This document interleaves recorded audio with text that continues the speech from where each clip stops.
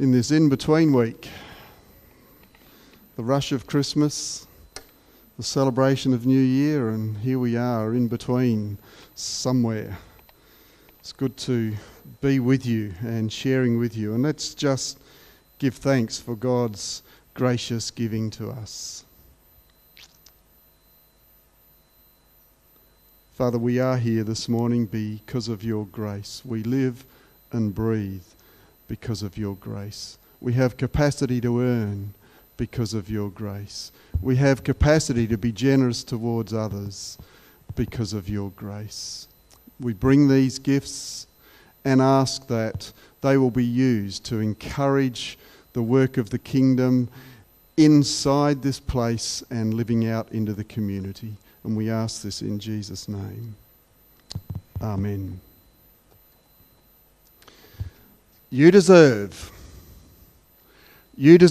Two little words that TV advertisers have grabbed onto to advertise a whole range of things. You deserve younger looking skin. You deserve pampered holidays. This is the smile you deserve, and it just goes on. There's a legal firm that's advertising at the moment. Get the results you deserve. The Sydney Morning Herald's motto is this: we break the stories you deserve to hear. Probably all began with McDonald's back in the 70s or the 80s. Do you remember? No, you were too young. You deserve a break today. And I say, give me a break if I've got to go inside McDonald's. I discovered on YouTube a couple of years ago an ad by WA Government Road Safety Commission, which I found brilliant. I was going to show it. All our young kids are gone because it does show alcohol being drunk, so I decided not to because I could get access to it, but I'll give you the gist of it. After a day's hard work, you deserve it. And it shows young blokes in the office having a drink. When you're catching up with mates, the social occasion, you deserve it. And a whole lot of young women drinking. Grabbing a bite with the missus, you deserve it. And here we go again.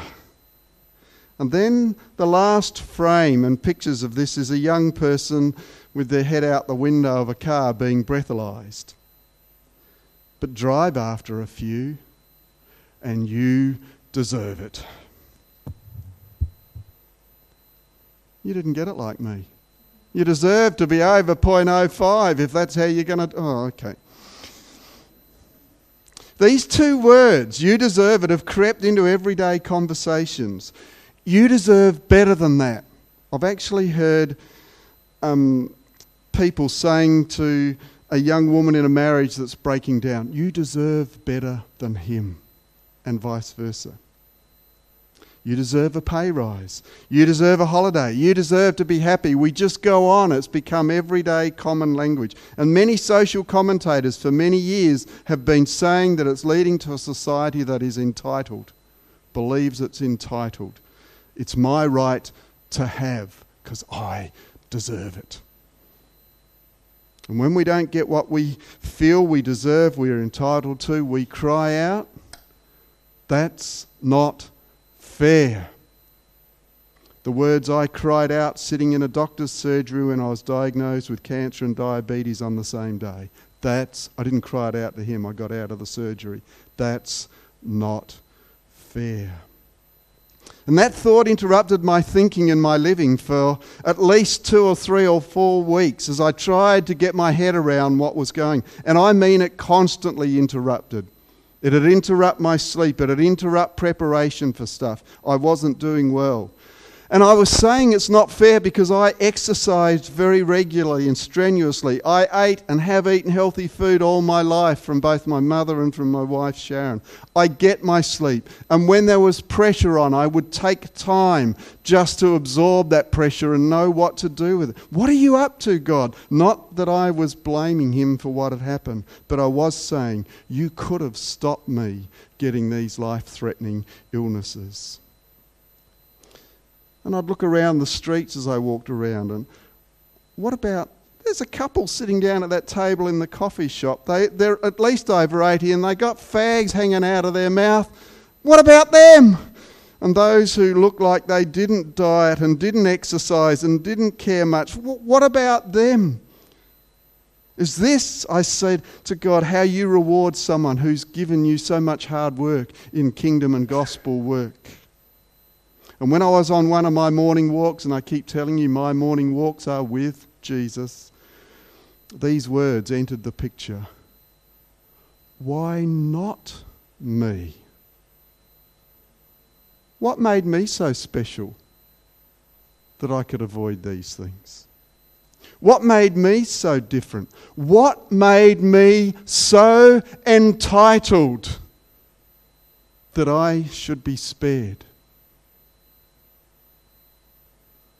The little jingle, "You deserve better," had bit, and it was my jingle. I stopped being afflicted with plum, poor little old me disease, from that moment, and started using my energy to tackle the real issues I was facing.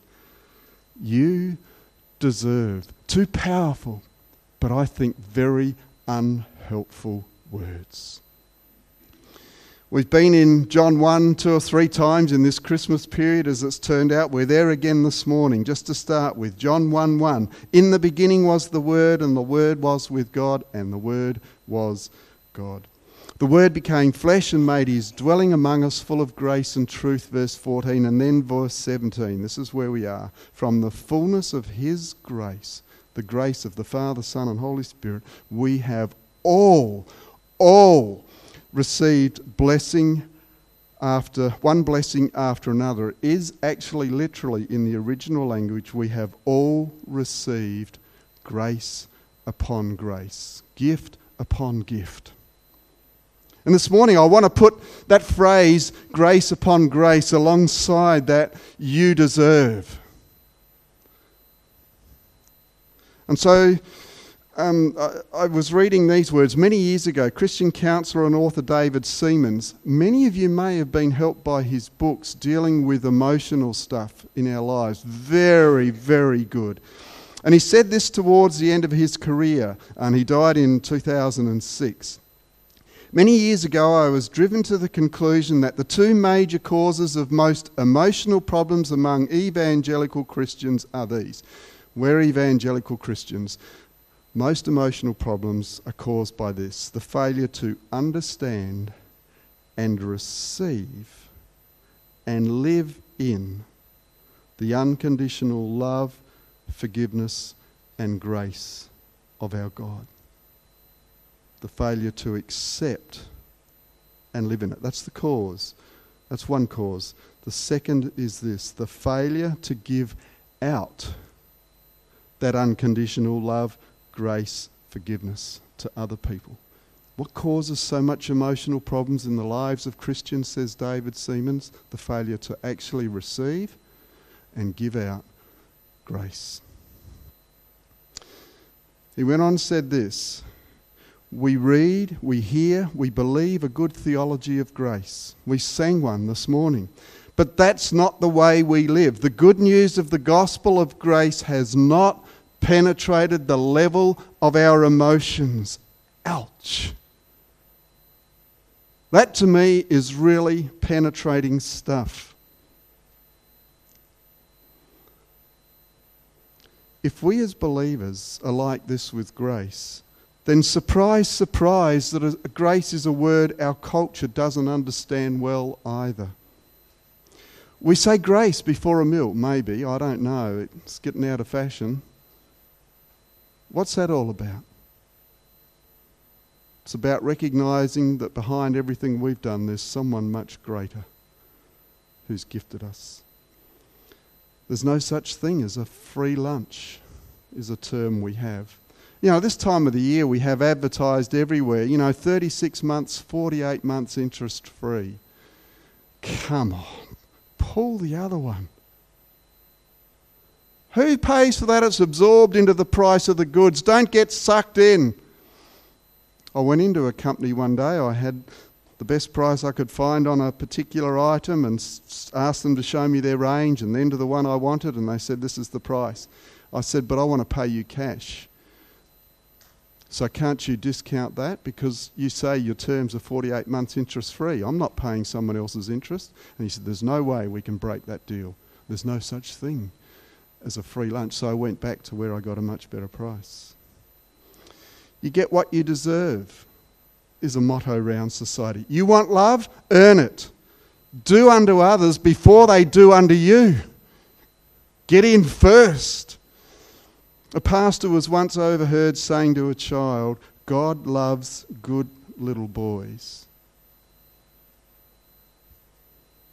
Anyone tell me what's wrong with that?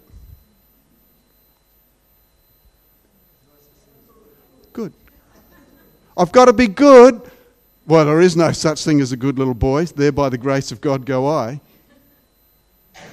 But the condition of God's love is what? Being good. We use those phrases. Be a good little girl and God will look out. I had people in congregations I had to stop saying, be careful what you do around the pastor because he'll... And I'm thinking, hang on a minute. What are we doing? Can you see how this stuff just slips into our life? What is grace? Here it is simply. Grace means God's love in action towards mankind, that's you and I, who merited the opposite of love. It's God's loving action towards us who merited the opposite of love. It's the unearned love of God. And a particular expression is God moving heaven and earth to save sinners who could not lift a finger to save themselves. We say God's riches at Christ's expense, grace.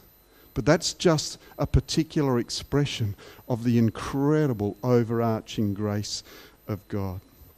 How are we going to look at this? Let's look at a couple of parables.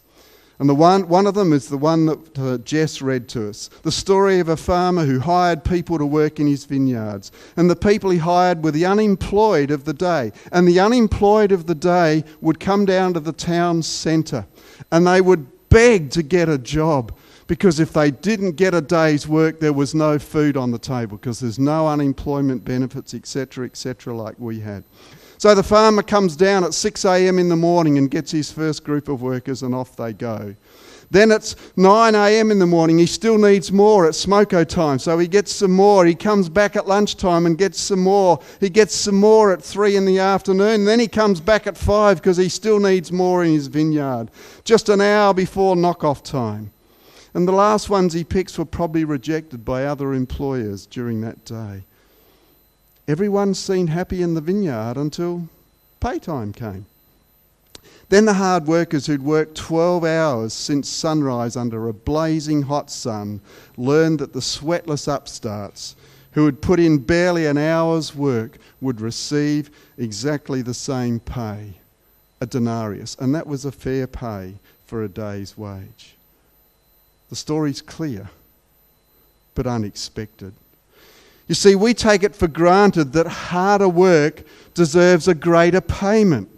And this employer operates on a less conventional basis. And as a reader, I instinctively sympathise with those aggrieved workers who worked all day long, 12 hours in the hot sun, but in the end only received the same wages as those who joined the crew at 5 o'clock. That's not fair. And I wonder if you identified with them too when you were listening to the reading. Here it is in verse 8. When evening came, the owner of the vineyard said to his foreman, "Call the workers and pay them their wages, beginning with the last ones hired and going on to the first." And the workers who were hired about the 11th hour came and each received a denarius. Now the boss had said to them, "I'll give you fair pay." That's all he said to them. So they received a denarius. That was pretty extravagant. So when those came who were hired first, they expected to receive more, but each of them also received only a denarius. And that was what they agreed to. The 6 o'clock workers said, "Yes, boss," shook hands and said, "We agree, pay us a denarius, that's fair." So they got what they agreed to.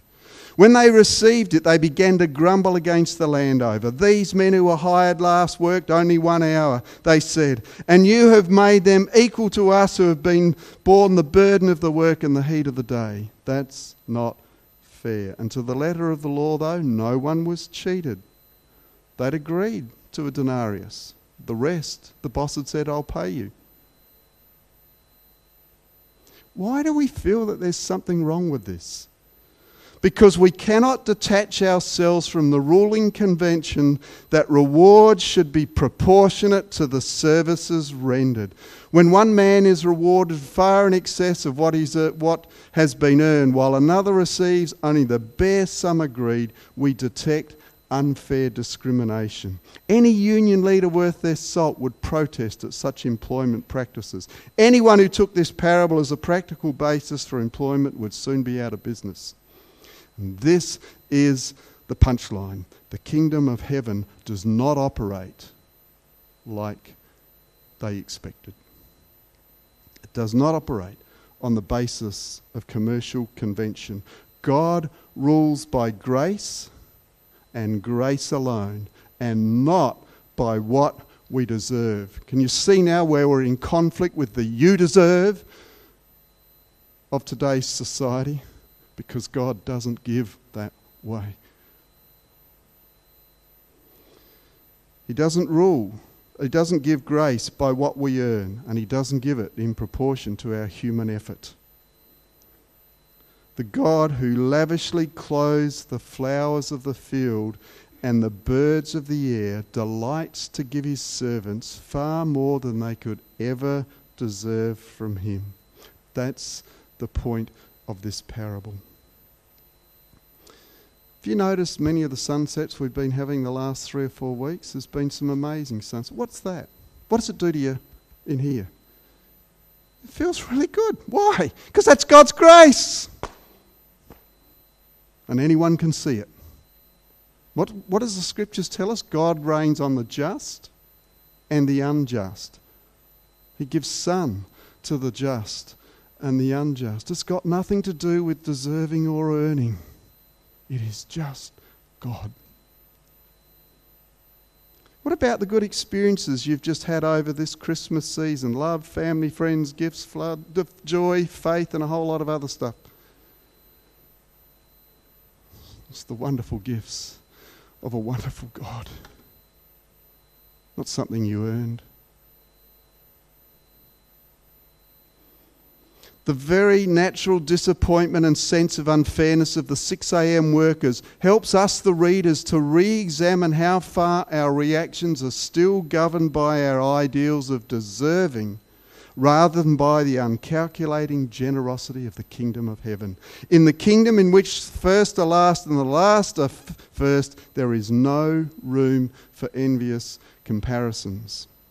In 1984, Sharon's brother was getting married in America to his American wife, or she wasn't quite yet, fiancée. They met in the bunkers in Beirut doing mission work, and there was the wedding. And we looked at each other and said, we can't afford to go. It's just not a hope at that stage in our life. But we said, and a few friends said, are you going to the wedding? And we just said, don't think so. But we said we're trying to get Sharon there by any means we can. So that was about 7 or 8 months before the wedding. To cut a long story short, we were basically gifted the trip to America by a whole lot of sources. Both of us went to that wedding. It was important because we fathered Grant through his teenage years after his dad died. We fathered him as a young couple. So it was important that we were there. So this whole thing was graced to us, gifted to us. And we had returned home and, people were excited to be sharing in what had happened for us. And one day Sharon was sharing the story with a Christian woman from another church in the district where we were living, and just asking her a whole lot of questions about the trip and how it went and how we got there and all that kind of stuff. And Sharon ended up having to tell her the whole story about the gifting and gracing of God. I knew God had favourites.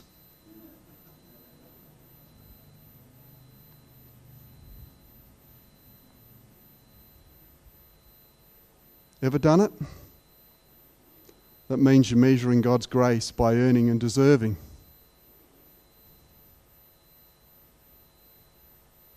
Why did they get that and not me? Well, like I said, why didn't they get cancer and diabetes and not me?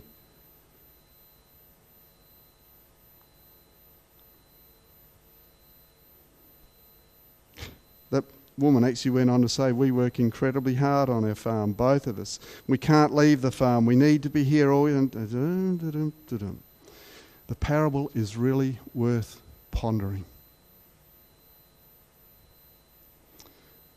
Let me ask you this question. Why would God use a little known shepherd boy from a little unknown place to be Israel's king? Why would God then take the fruit of the adulterous relationship of that king and give to Solomon, the son of that adulterous relationship, an extra measure of wisdom? Why? Why would Jesus mix up with the tax collectors, the sinners, the prostitutes, the drop out of his day and call them to be his followers? Why? And why would he say to an undeserving thief on a cross, come follow me?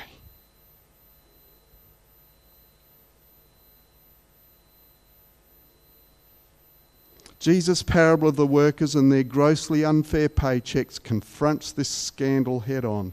The parable is all about grace, and grace cannot be calculated like a day's wages. Grace is not about finishing last or first. It's not even about counting.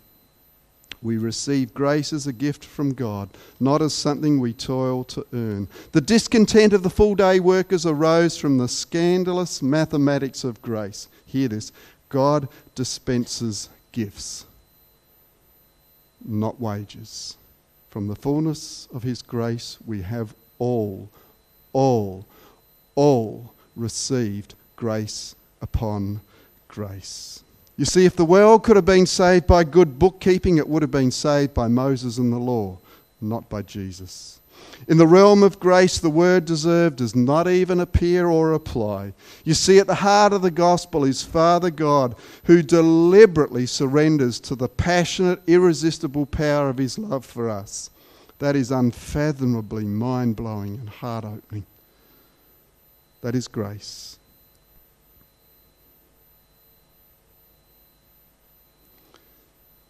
The other parable is the parable that we call the prodigal son. Not telling it, not rereading. I trust you know it. If you don't, go to Luke 15 and read it. Luke 15, 11 to 32. It's actually the parable of the waiting father, and it's all about grace to the undeserving, isn't it?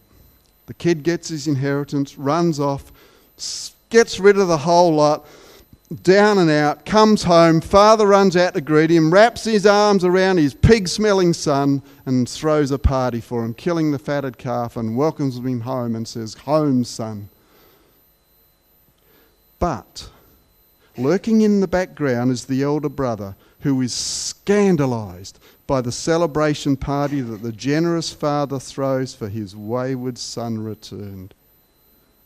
The mathematics of grace is not working out as this elder brother thought, because he says, hang on, I've been here literally slaving for you all this time. And you've never thrown a party for me, and now look what you're doing for him. The reprobate. It's scandalous. What are you doing, Dad? I'm here all the time, says Dad. You know what? I used to identify with this self-righteous resentment of the father's generosity. I found it very hard to relax in the Father's love because it seemed so random. It was like that elder son working hard for love. Praise God that I've learnt to relax in the gracious love of God, and I have to keep reminding myself to do that.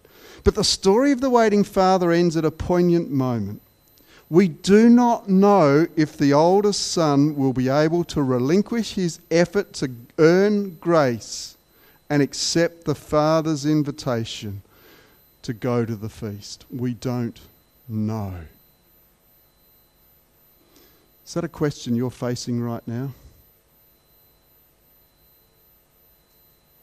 You don't actually know whether you're receiving the grace of God. You're a bit like that elder brother. I'm working hard for it and you've never given it to me.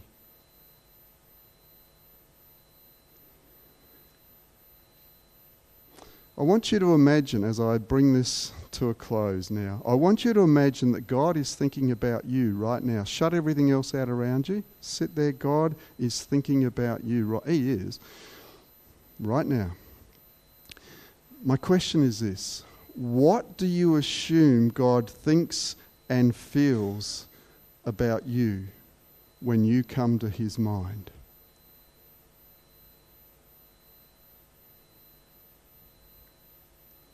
What do you assume God thinks and feels about you when you come to His mind? A surprising number of people say that the first thing they assume God feels is disappointment and frustration. Others assume that God feels disapproval or anger.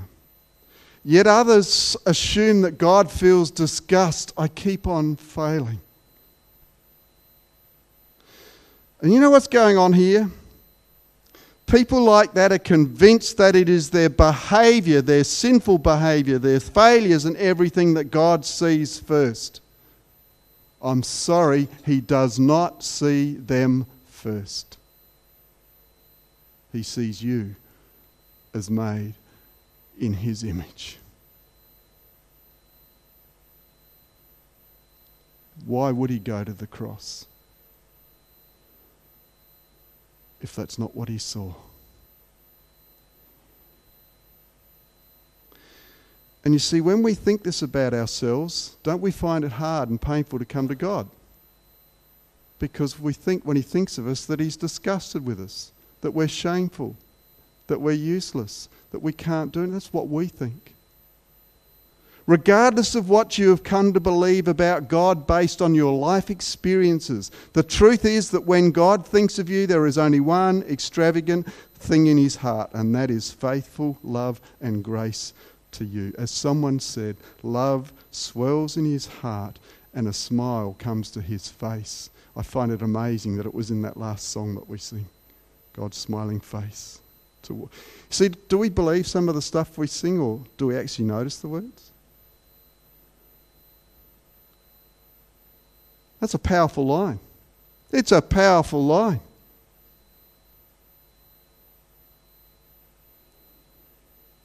God's bias toward us is strong, persistent, and positive. The Christian God chooses to be known as love, and that love pervades every aspect of God's relationship with us, and that is grace. What a small God we would have if divine character was dependent on our behaviour. If God saw a failure and looked away.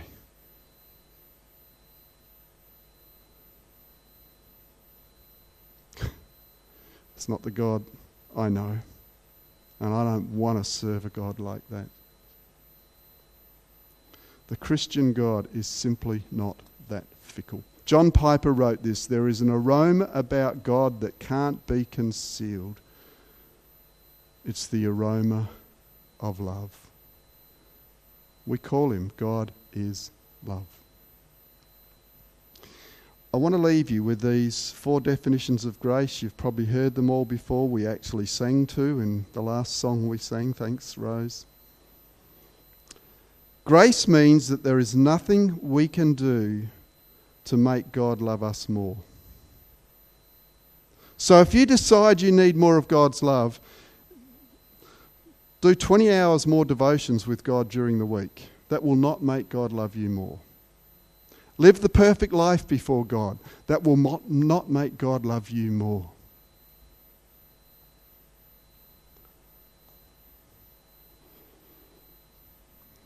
go and learn all of the book of Colossians off by heart and say, here, God won't change his love for you. Cannot make him love you more. Crusade for him. Do evangelism for him. That cannot make God love you more. There is no earning. There is no you deserve. Okay? We can't make God love us more. That's grace. And grace says we cannot do anything to make God love us less. Do you remember singing that a moment ago? Grace is God.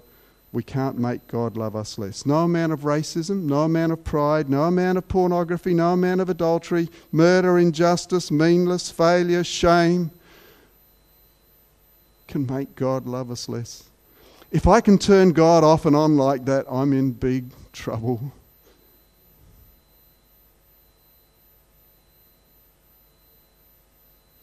Now, God, we can't make him love us more, we can't make him love us less, and he sees some of this stuff in our lives. In his love and grace, he'll work to make us more like Jesus. We've talked about that quite a bit here. That's what he does. Third thing, grace means that God, it's just another way of saying stuff. Grace means that God already loves us as much as an infinite God can possibly love. God cannot love any more than he loves us. Cannot. Cannot. He gives us all he's got. All of it. And then this. Grace teaches us that God loves us because of who God is and not because of who we are. That is really important. Grace is God loves us because of who he is and not because of who we are. Oh, please tuck these things away in your heart and blow into 2020 strong. Let's soak in his grace for a moment right now. Let's just pause. The active expression of God's love to those who merit the opposite. There is no you deserve. There is no earning. There is simply receiving, as David Seaman said, and then giving that to others. Thank you, Father. Thank you, Father God, that you're not a fickle God. Thank you that you are love. That's who you are. And thank you that there's nothing we can do to make you love us more. We don't have to jump through a whole lot of hoops. And thank you that there's nothing that we can do to cause you to love us less. But thank you that you take us where we are when we receive that grace, and little by little you keep putting more and more grace into our lives so that we become like Jesus. Thank you. Thank you that there is an aroma about you, God, that can't be concealed.